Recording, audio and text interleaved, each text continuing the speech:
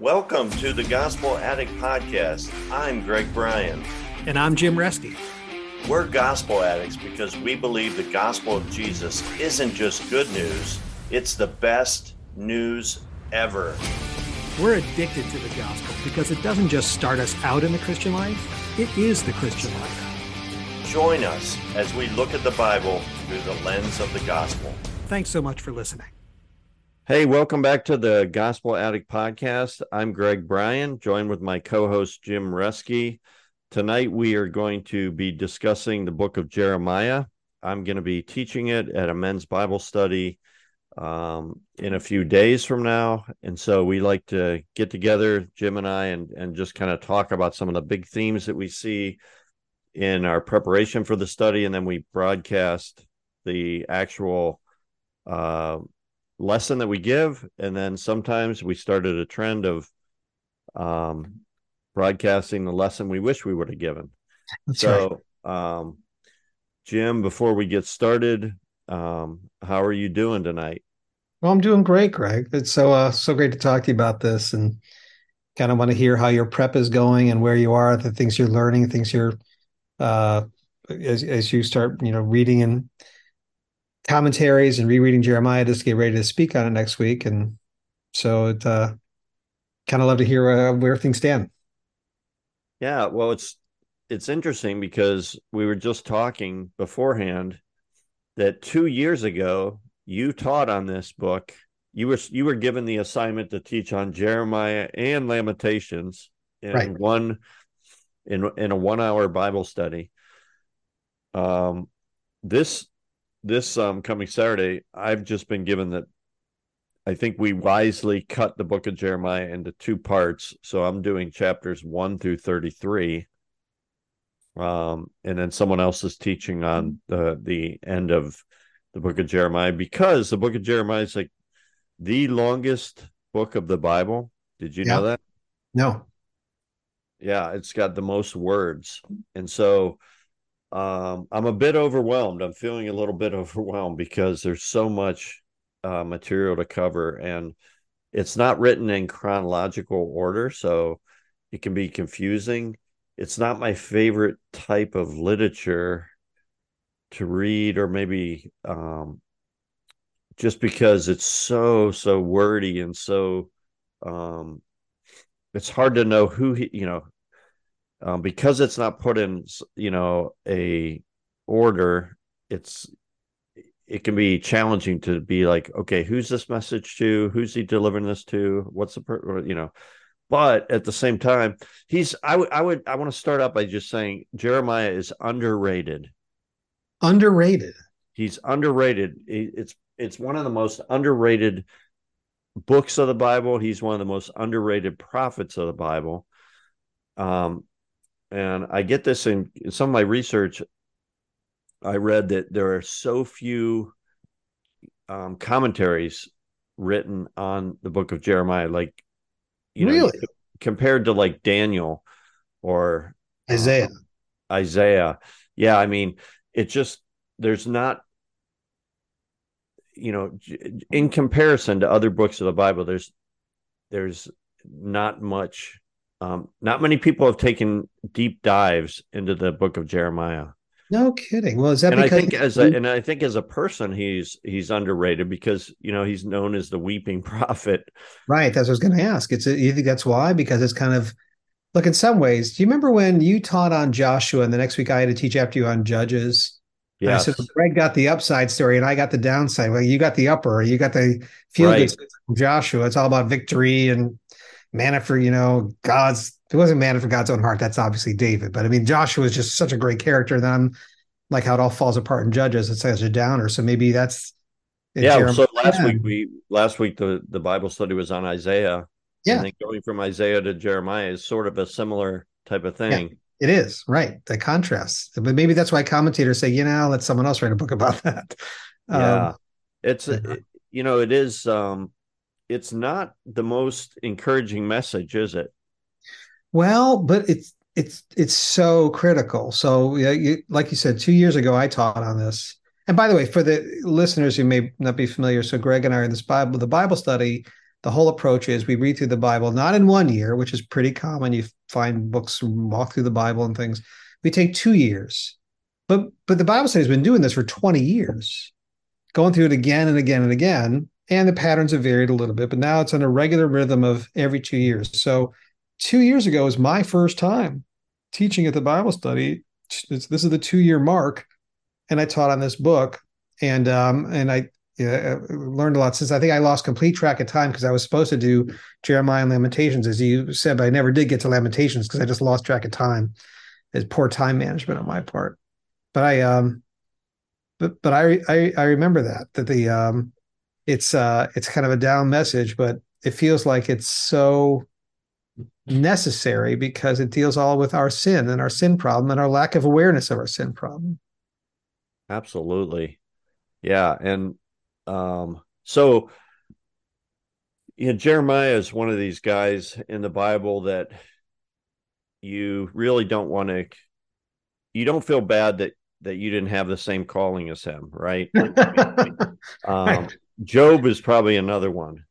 You're I mean, right. there's guys that you kind of like envy their lives, Yeah. and then there's Hosea. guys that you're like, whew, man, I'm glad I didn't have his experience. That's And exactly. Jeremiah had a tough ministry, but the book starts out in all of chapter 1 is about his call to the ministry, which is pretty significant that a whole chapter is devoted to it. And it's very clear. God makes it very clear to us that he was called to be a prophet before he was even born. Yeah. Now, he was born into a priestly family. Oh, really? Yeah, he came from a priestly line, so he could have been a priest and probably should have been a priest. But then God calls him to be a prophet. In fact, as a young man, God tells him, before I formed you in the womb, I knew you. And before you were born, I consecrated you and appointed you a prophet to the nations. What is that? Verse 5, chapter 1, verse 5. So, but then Jeremiah, gets his calling as a young man. He's probably like a teenager or something. And he says, oh, but I don't even know how to speak because I'm just I'm just a youth. And then God says, don't worry about it because I'm going to be with you and I'm going to give you the words to say. And then there's this interesting verse in verse 9. It says, then the Lord put out his hand and touched my mouth. And the Lord said to me, behold, I have put my words in your mouth. See, I have set before you this day over the nations and over kingdoms. That all sounds great. I mean, what an amazing experience. Basically, God touched his mouth and, which it reminds me, if God's called you to do something, he will provide for you. He will take care of you. He will give you all the tools necessary to fulfill that calling.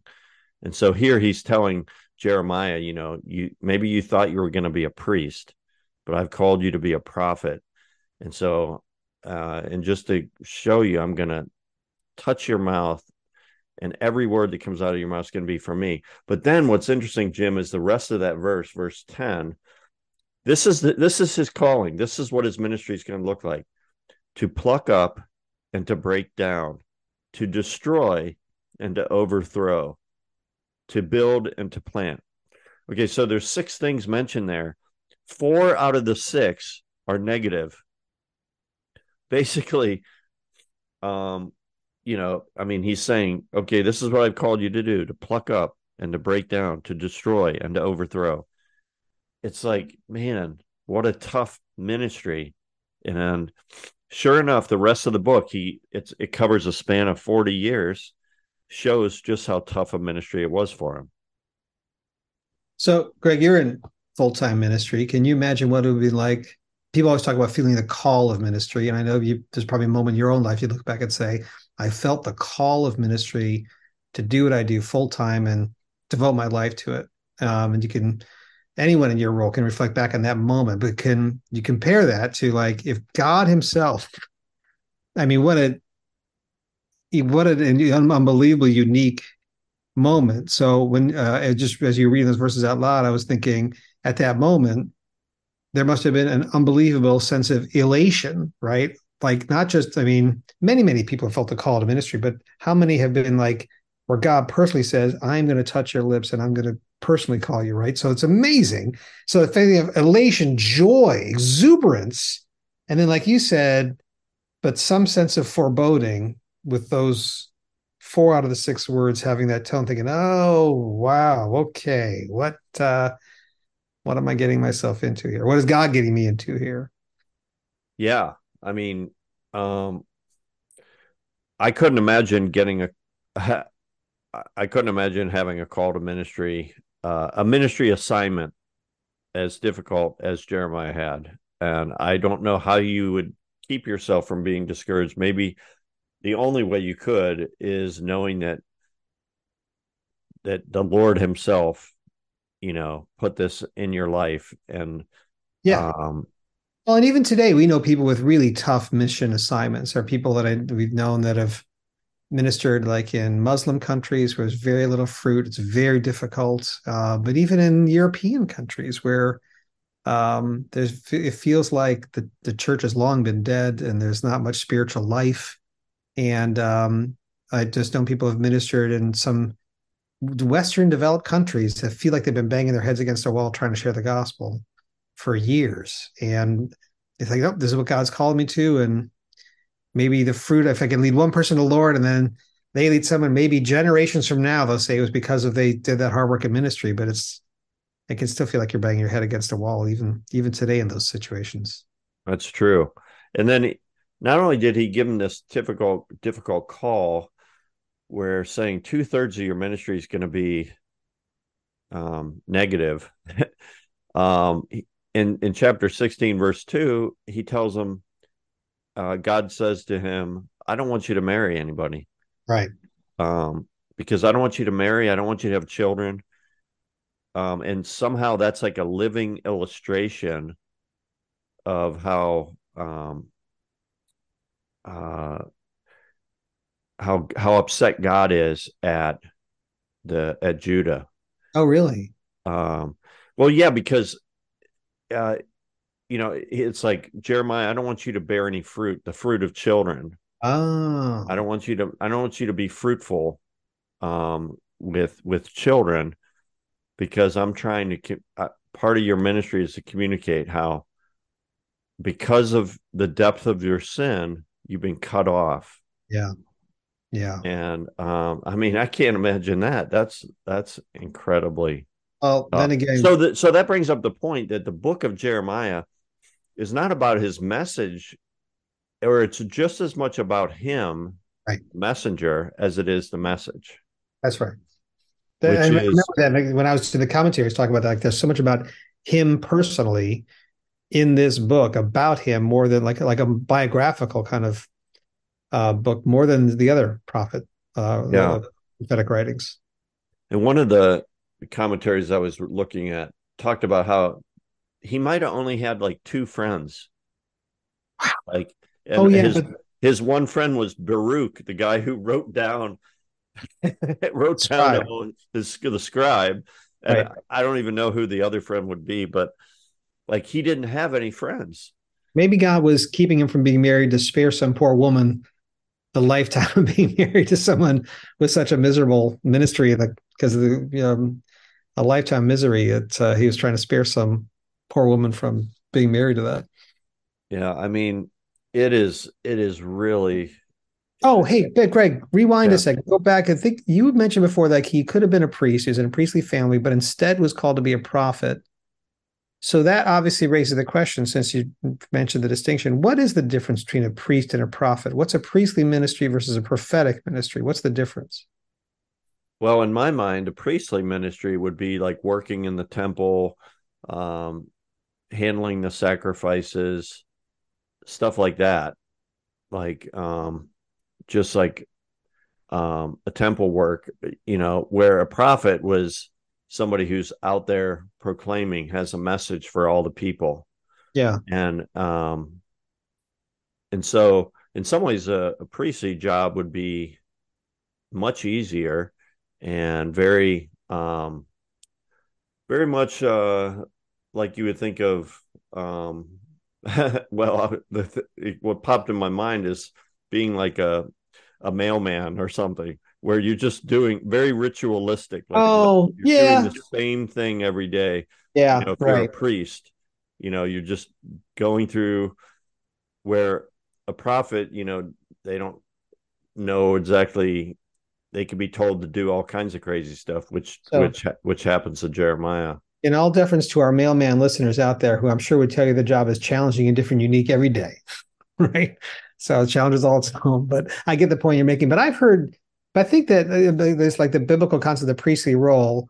I've heard described as more intercessory. I'm not saying that right. Like a ministry of intercession, where the priest stands between the people and God, like as like and has like compassion on the people and comforts them and turns to God. Like the priestly ministry is to say, God, please forgive these people. They're really trying, and they'd be have mercy on them. And the prophetic ministry is like, hey, you are dead wrong in your sins. You're dying in your sin, and Calling it's people out. calling people out. I'm gonna speak the truth to people who don't want to hear it, and because Jesus is our prophet, priest, and king, right? So there's the Yeah. idea of Jesus is our priest, being the intercessory. I can't say that word right. The interceding for us, um, but also has a prophetic ministry of like judgment, right? He's gonna sit on the judgment throne. So That's um, good. That's good. But you yeah, do but I'm see, not sure I fully understand that. I just think that there's I've heard things about the distinction between that and the idea of like and maybe just to your point, Jeremiah's thinking, hey, I've got a wonderful role. People like their priests, right? People like, oh, they're ministry of comfort, and it's probably much more popular to be a priest than a prophet. right. That's a good point. That's a really good point. Well, 2 years ago you mentioned there's two big themes in Jeremiah. I will punish and I will restore. That's right. You Um, know, those themes come out. I will punish, 9, chapter 9, verse 25. Behold, the days are coming, declares the Lord, when I will punish all who are circumcised merely in the flesh. And then the I will restore theme comes out in chapter 30, verse 17. For I will restore you to health and I will heal you of your wounds, declares the Lord. Um, yeah, that's pretty interesting. But it seems like the I will punish theme is the 2/3. Uh, yeah, it's a much stronger theme in the book, don't you think? yeah. It's almost like God is saying, like, look, I'm really, really, really mad at your sin. You're not taking it seriously. I am taking it seriously. You are really so far wrong and so far gone in your sin, but I still love you and I will restore you. Think about like when Jonah walked to Nineveh. Contrast that with that prophetic message. His whole message was like one short sentence, right? 40 days, Nineveh will be overthrown, right? That's just the I will punish side of it. No nuance, nothing. Like you're all going to die. And they repented, actually came back. So God's message to Israel is like, I will punish sin. It will not go unpunished. You guys you have no awareness of your sin. You don't take it seriously.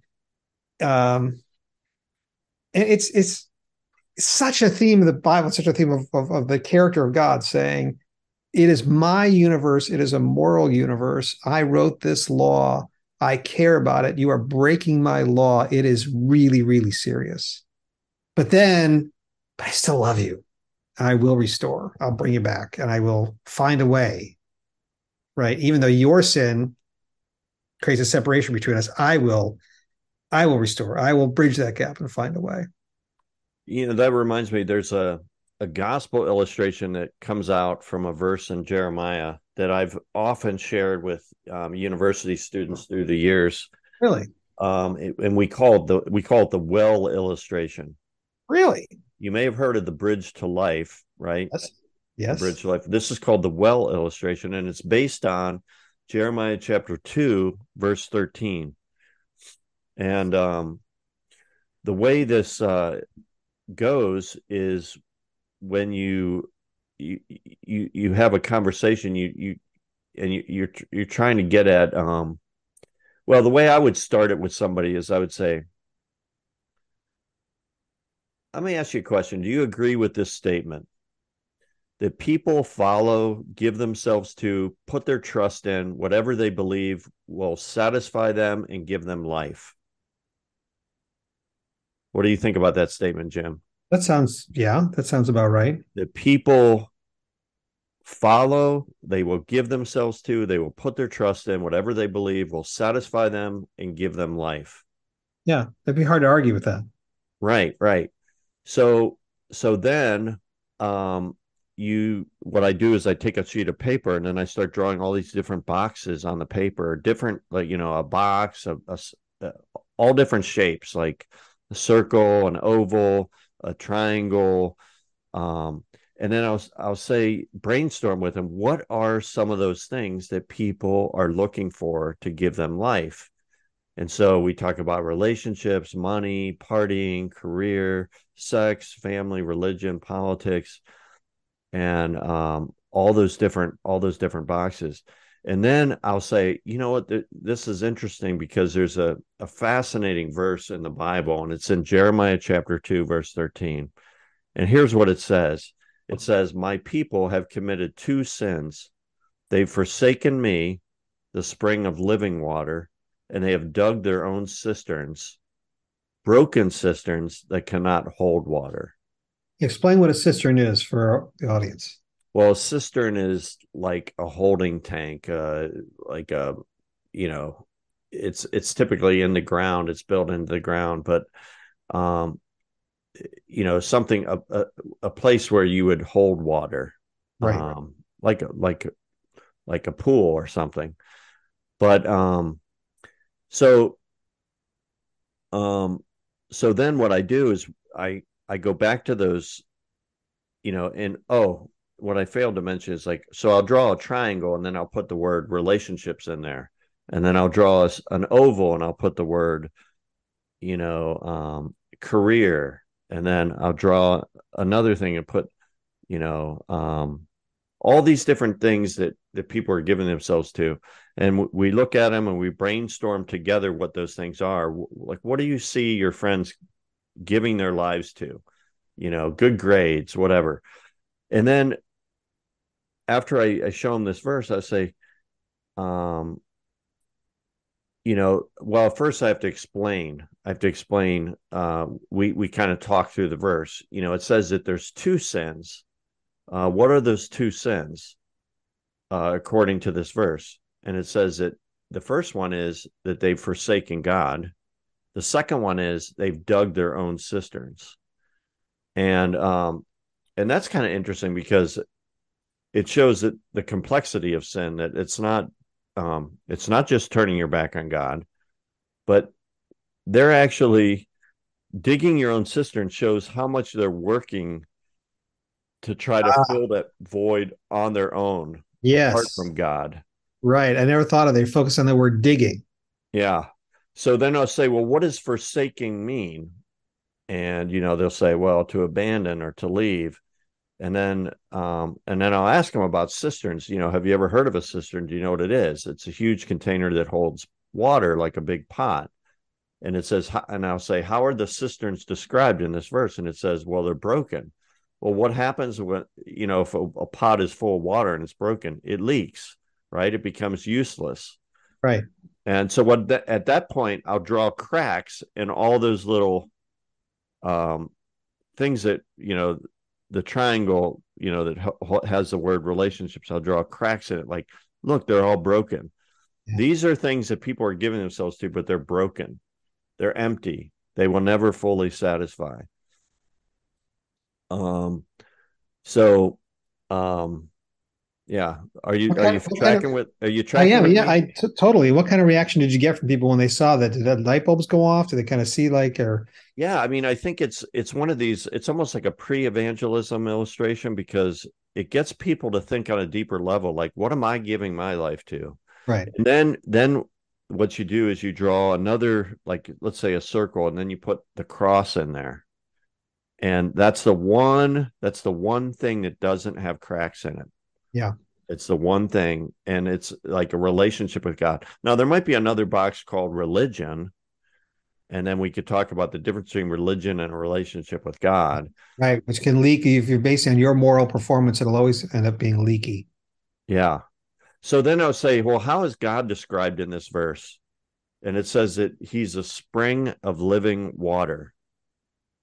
And then I'll explain. I'll go to that circle with the cross in it, and I'll make it look like a spring, like it's spurting out water, like Yeah, it's a source. It's a water source, right, a source of life. right. And so we'll talk about what's the difference between a spring and a cistern. Well, a spring produces fresh, clean, healthy water. A cistern can only hold water, and then and eventually it'll get stagnant and Leaks, then it's not even doing that. right. So so then then I'll turn to some New Testament passages where like in John chapter 4. Yeah, it's like the woman where at the well. Yeah, the woman at the well, John chapter 4 verses 13 and 14, where um Jesus answers and says to this woman at the well, everyone who drinks this water will thirst again, but whoever drinks the water I will give him will never thirst, but the water I will give him will become in him a well of water springing up to eternal life. And so, anyway, you can kind of see where this is going, right? Yeah, yeah, absolutely. It becomes like a dialogue tool to just get them to think about what are they giving their lives to, Right, right. and so yeah. So anyway, had you never heard of that before? No, that's really no. I haven't seen that as an illustration. Obviously, the verse is famous. I think the verse is good, and I think it's like you described it as like a almost pre-evangelism, like setting the stage for it, because people feel like, yeah, I get your religion. You just want me to, be a better person, and I don't really want to hear it. But you're starting with them saying, what do you like? Your premise that you started with is inarguable, right? You're going to give yourself to these things that you think are going to do it for you. Yeah. And it could be different for other people. Somebody say that person's way too wrapped up in their career. I care about family. So you're okay, family, put that in an oval, right? Yeah. They're too caught up in family. I just care about the giving to the poor. Okay. So you can, causes and accomplishing great, but you have something that you're looking to. Everybody's given their lives to something. Everybody lives for something. Everybody lives for something. And so, I think that verse is so key because in your illustration, your practice, you're setting up like the key human problem is idolatry. And I think, and this would be good to research before you do the talk next week, but it feels like, I just remember when I was studying it a couple of years ago, Jeremiah feels like he does this really expansive view of sin. In other words, you could say at that time, those people could have said, look, there's the 10 Commandments. Sin is, and people do this today. Breaking God's law, telling a lie, hurting someone's feelings. I haven't killed anybody, cheating on your taxes, like stealing money. Yeah. In other words, sin is discrete bad acts. Yeah. And I haven't done those, right? I pay my taxes and I haven't killed anybody and I'm a pretty honest person. And so and they define sin so narrowly. And when he comes along and like this, you've given your life to the wrong things. You love the wrong things. Not that you do the wrong things, you love the wrong things. It's such an expansive definition of sin, right? And I think it's there in the 10 Commandments too. Like you should have no other gods before me. It's not like he's making it up. It's not like he's creating something new, but like he's telling people like, look, sin is your sin problem is way, way, way worse than you think it is. It's way worse than you want to admit to yourself. And you can tell yourself, well, I don't do these little things, so I'm fine. And that's kind of what happened in his ministry. He would point out these things they're doing, and they would come back and say, what are you talking about? What have we done? What have we done that's so bad? And they just were totally unaware of their own sin and the depth of their sin problem. Thanks for listening to this episode of the Gospel Addict Podcast. Feel free to contact us via email at gospeladdictpodcast gmail.com. Stay tuned for our next episode, and remember, on your worst days, you're never beyond the reach of God's grace, and on your best days, you're never beyond the need of God's grace. See you next time.